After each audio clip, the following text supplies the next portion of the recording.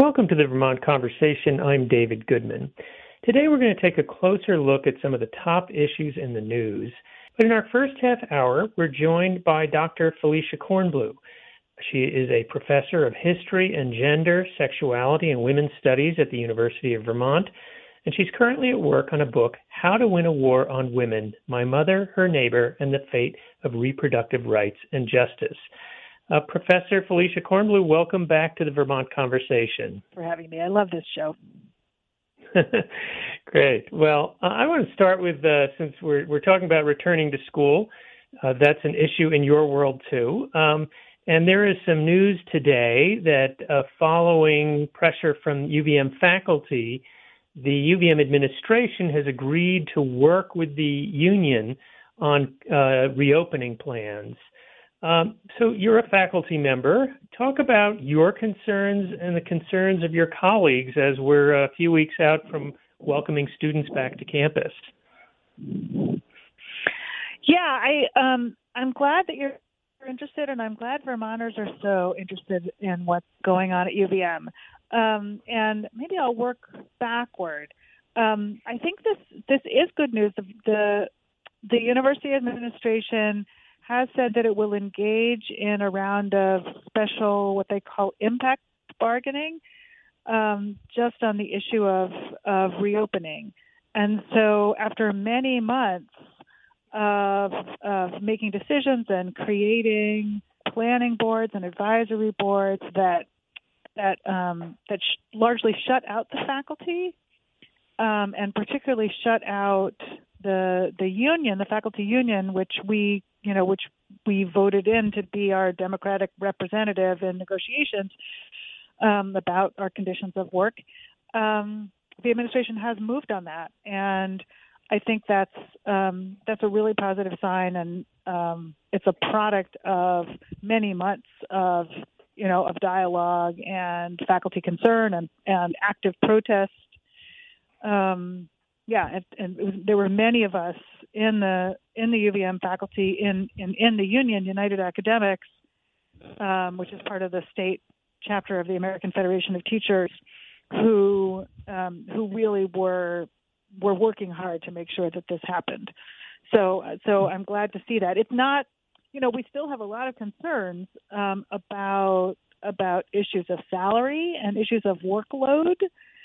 Some of us are seeing our workloads increase dramatically because we're teaching online, and at least temporarily, our classes are getting bigger, and we're not really sure whether they're going to stay big, or as big as they are right now.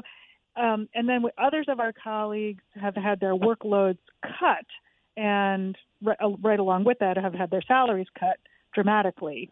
And on those issues, especially the people who've been cut, we haven't made any progress, and we haven't really seen the administration willing to really engage on that. So maybe it's glass half full. You penned an op-ed in BT Digger last month in which you talked about those cuts. So there's obviously, interestingly to me, you acknowledge that there may indeed be a need for budget cuts at the school, but you pointed to the lack of progressivity in that non-tenure track professors who make an average of about $60,000 a year were facing a 25% salary cut, while the average salary of the university's 72 top executives, you wrote, is over $250,000. Talk about this disparity. I think that's probably pretty shocking to a lot of people to see that kind of a spread. Yeah, I think it is shocking for people, especially if we think about UVM as being, a state public university that is working consistent with the land grant college mission. In some ways, I think the trends in terms of salary are very much like what we see in corporate America. And over a period of time, there have been more and more top administrators. The university's become more top heavy. More and more people in those kind of, mid to high administrative ranks, like in corporate America. It's like at the vice president level and the sub-vice president. There's more and more of that, and those people are very well compensated, and they're very far from the teaching.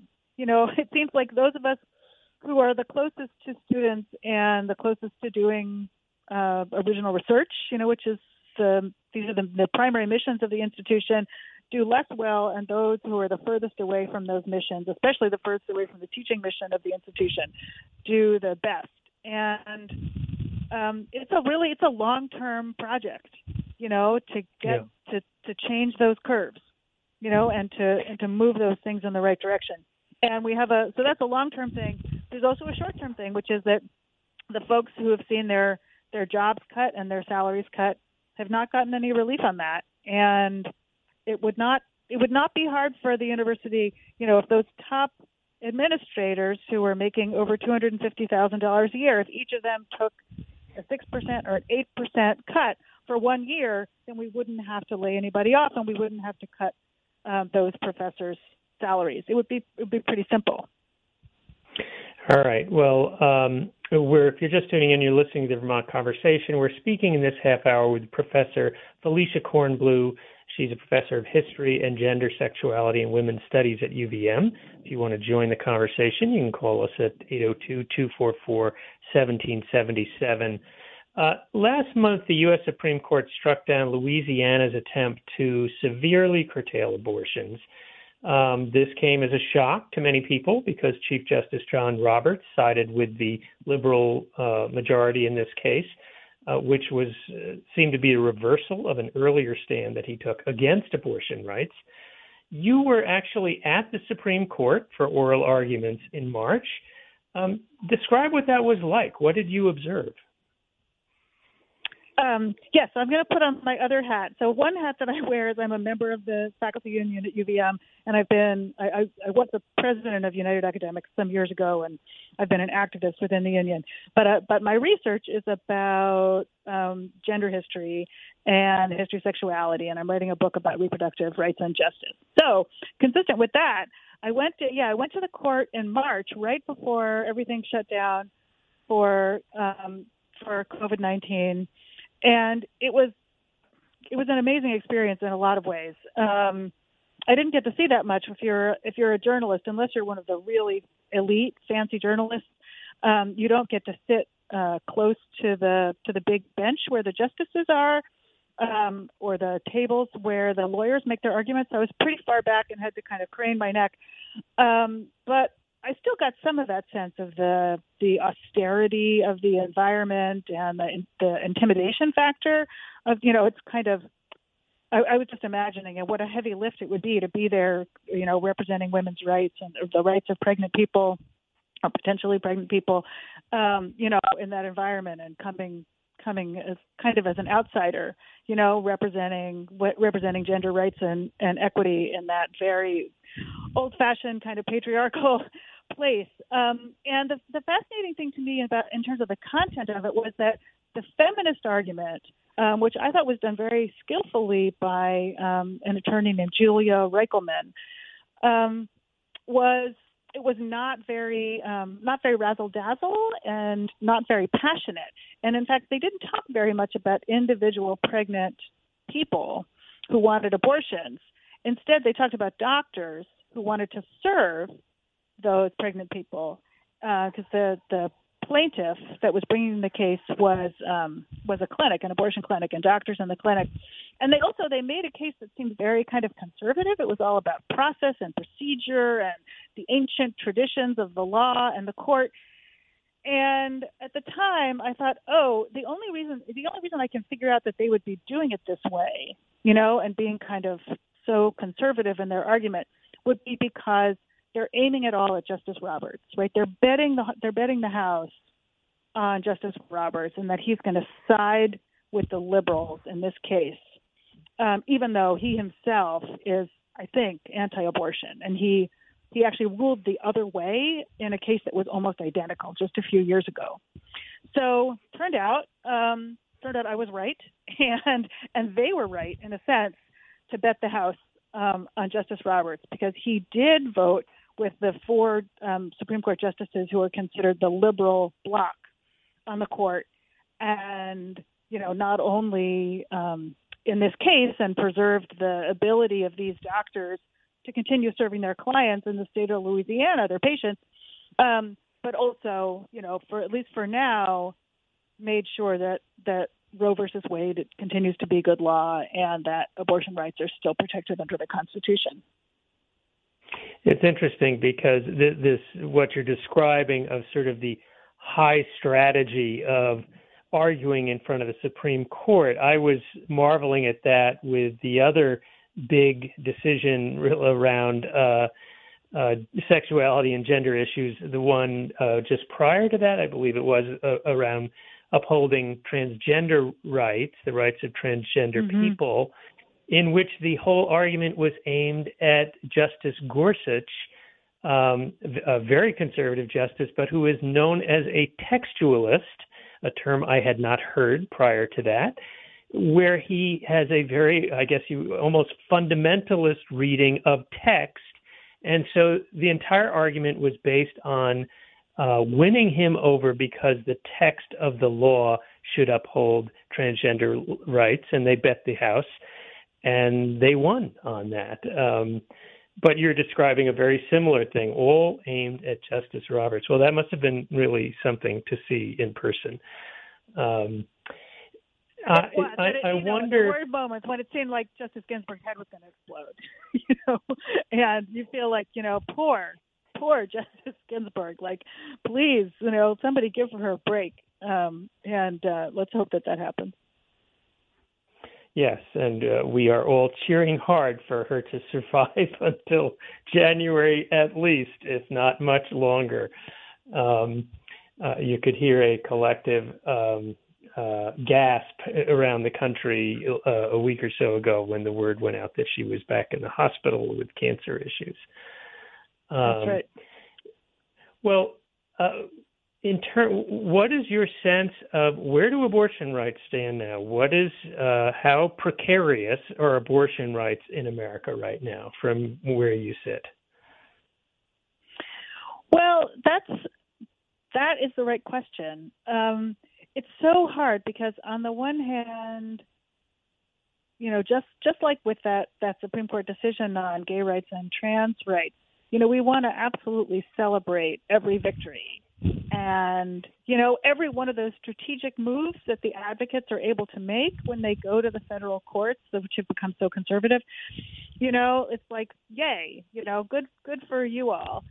And so I do want to celebrate the fact that, the state of Louisiana is not going to be able to deny abortion access to basically 99% of its population. That's a little high. 95% of its population, right? If the Supreme Court had not done what it did, then the state of Louisiana would have become nearly a no abortion zone, right?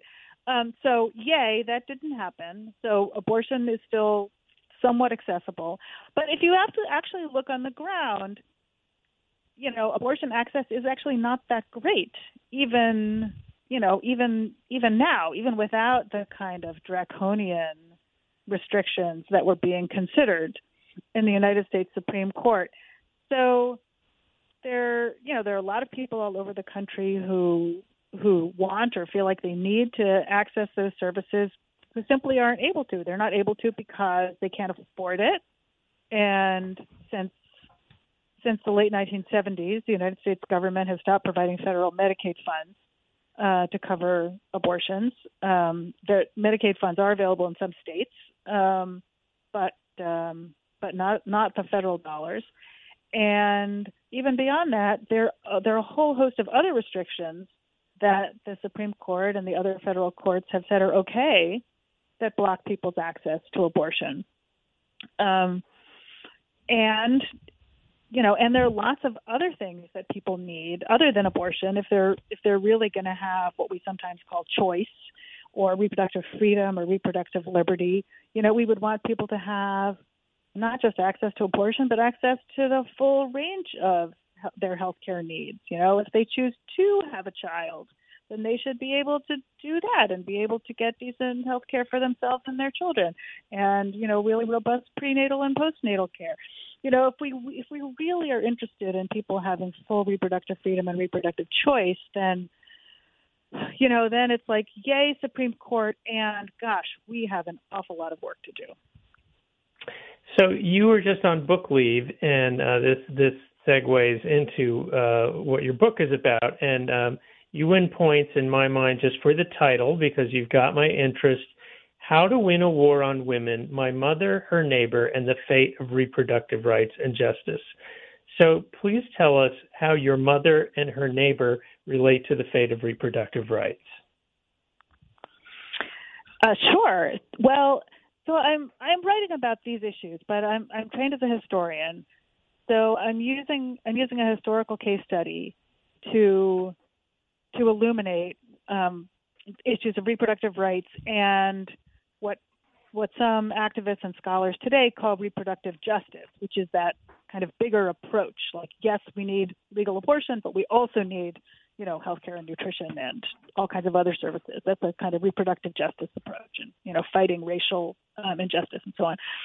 And very sadly, I only found out after my mother died. Literally the day after she had a disabling stroke, that my mother was deeply involved in the effort to decriminalize or legalize abortion in New York State. And that was an incredibly important campaign because it happened in 1970, 3 years before Roe versus Wade. And it was there were a bunch of state campaigns, ultimately, including in Vermont, to decriminalize abortion. But New York was absolutely the most important of those, and it was the leader. And what happened in New York really set the stage for Roe versus Wade. And so I found out about that and started to learn about that campaign she was part of, which didn't involve the courts. Like they didn't need the courts in order to do that work, which is one reason why I think people today will be really interested, right? Because we have pretty hostile courts. But then as I was doing my research, I also remembered that our next door neighbor for a period of many years was a reproductive justice or rights activist herself. She was a Puerto Rican woman doctor named Helen Rodriguez-Trias, and she was one of the earliest people who was making that kind of bigger argument that, yes, we absolutely need access to abortion, but we also need, if we're going to have real reproductive freedom or justice or rights, we need this bigger menu of things as well. And she was standing up for that perspective. And, she was very much aware of it because she was coming out of the Puerto Rican community on the island of Puerto Rico and in New York City, and was working with other low-income people and communities, and really knew about people's needs, women's needs, pregnant people's needs beyond the need of abortion. So I'm writing about the stuff and the stuff my mom was involved in and the effort to decriminalize abortion in New York. And I'm also writing about the critique that was made, even way back in the 70s, of an approach to reproductive rights that says that suggests that abortion alone would be enough. Because I don't think abortion is enough today. When you say you only found out about your mother's activism after her death, how did she not talk about it at all, even though this is sort of your field of work? Yes, it sounds ironic, almost hard to believe. There was kind of a story in my family. My father used to say it, but not my mother. My father used to say, "Oh yeah, the law that legalized abortion in New York State was written in our living room," and I never knew exactly what that meant. But so there was that kind of rumor that I knew about. But really, it was the morning after my mom had her stroke. And as it happens, it was my nephew's bar mitzvah, and we were all sitting, we were sitting in synagogue. My mom was in the hospital, and she had lost consciousness after her stroke. And my older sister leaned over to me and said to my dad, "Hey, what was that organization that Mom was involved in? The one that legalized abortion in New York State. Was that called the Professional Women's Caucus or something?" And she and my dad started talking about this organization I had never heard of, and these aspects of that campaign and that effort that I had never heard of. And then a couple of months later, at my mother's memorial service, the state legislator who actually had introduced the bill that decriminalized abortion in New York, he said that my mother was the one who personally lobbied him and got him on board with the issue and got him on board with the particularly radical, for the time, approach to the issue that he wound up taking and that wound up winning in New York State. And I had never known that before. I interviewed her for hours, and we just didn't talk about it because I didn't know to ask. Isn't that terrible?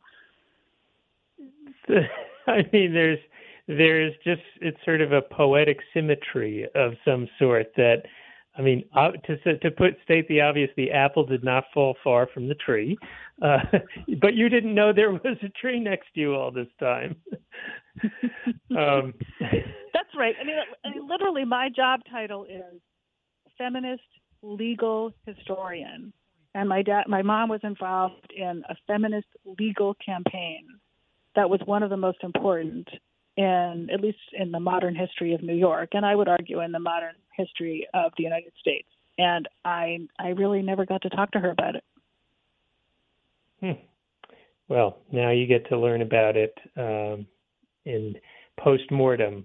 I will say one of the Vermont conversations that for me has been the most memorable was speaking with a pioneer of reproductive rights here in Vermont, a physician, Dr. Emma Ottolenghi. Her description of what life was like in that 1970 to 73 window where and how women were getting abortions. The Catholic nuns who were part of the movement, underground movement. It was really an extraordinary thing. I encourage listeners to find that on the podcast page at vermontconversation.com. But you're describing a similar period there in New York. Just in the couple minutes we have left. Sorry, if I can just add, there are probably also some people listening who remember that period and who remember before Vermont was willing to legalize that people crossed the state border. And the fact that New York, was a place where people could get access to safe, legal procedures was extremely important for people outside the state of New York, because New York had no residency requirement. You didn't have to be a resident of the state in order to go there. And it was the only place in the country where that was true. So I've talked to many feminists in Vermont who got their start by helping women get to New York to access those safe legal procedures. Remarkable. And we are not just talking about the past. We could be talking about the future where the country is broken up into zones where people are able to access reproductive health and reproductive rights and abortion rights, and whole states where they're not able to do that. And that checkerboard would kind of look like a global map where the same is true of entire countries. Well, that's right. I think we're running about out of time here. So I just want to thank you, Dr. Felicia Kornbluh, for joining us once again on the Vermont Conversation. Thank you so much. Felicia Kornbluh is a professor of history and gender, sexuality, and women's studies at the University of Vermont. Her forthcoming book is How to Win a War on Women, My Mother, Her Neighbor, and the Fate of Reproductive Rights and Justice,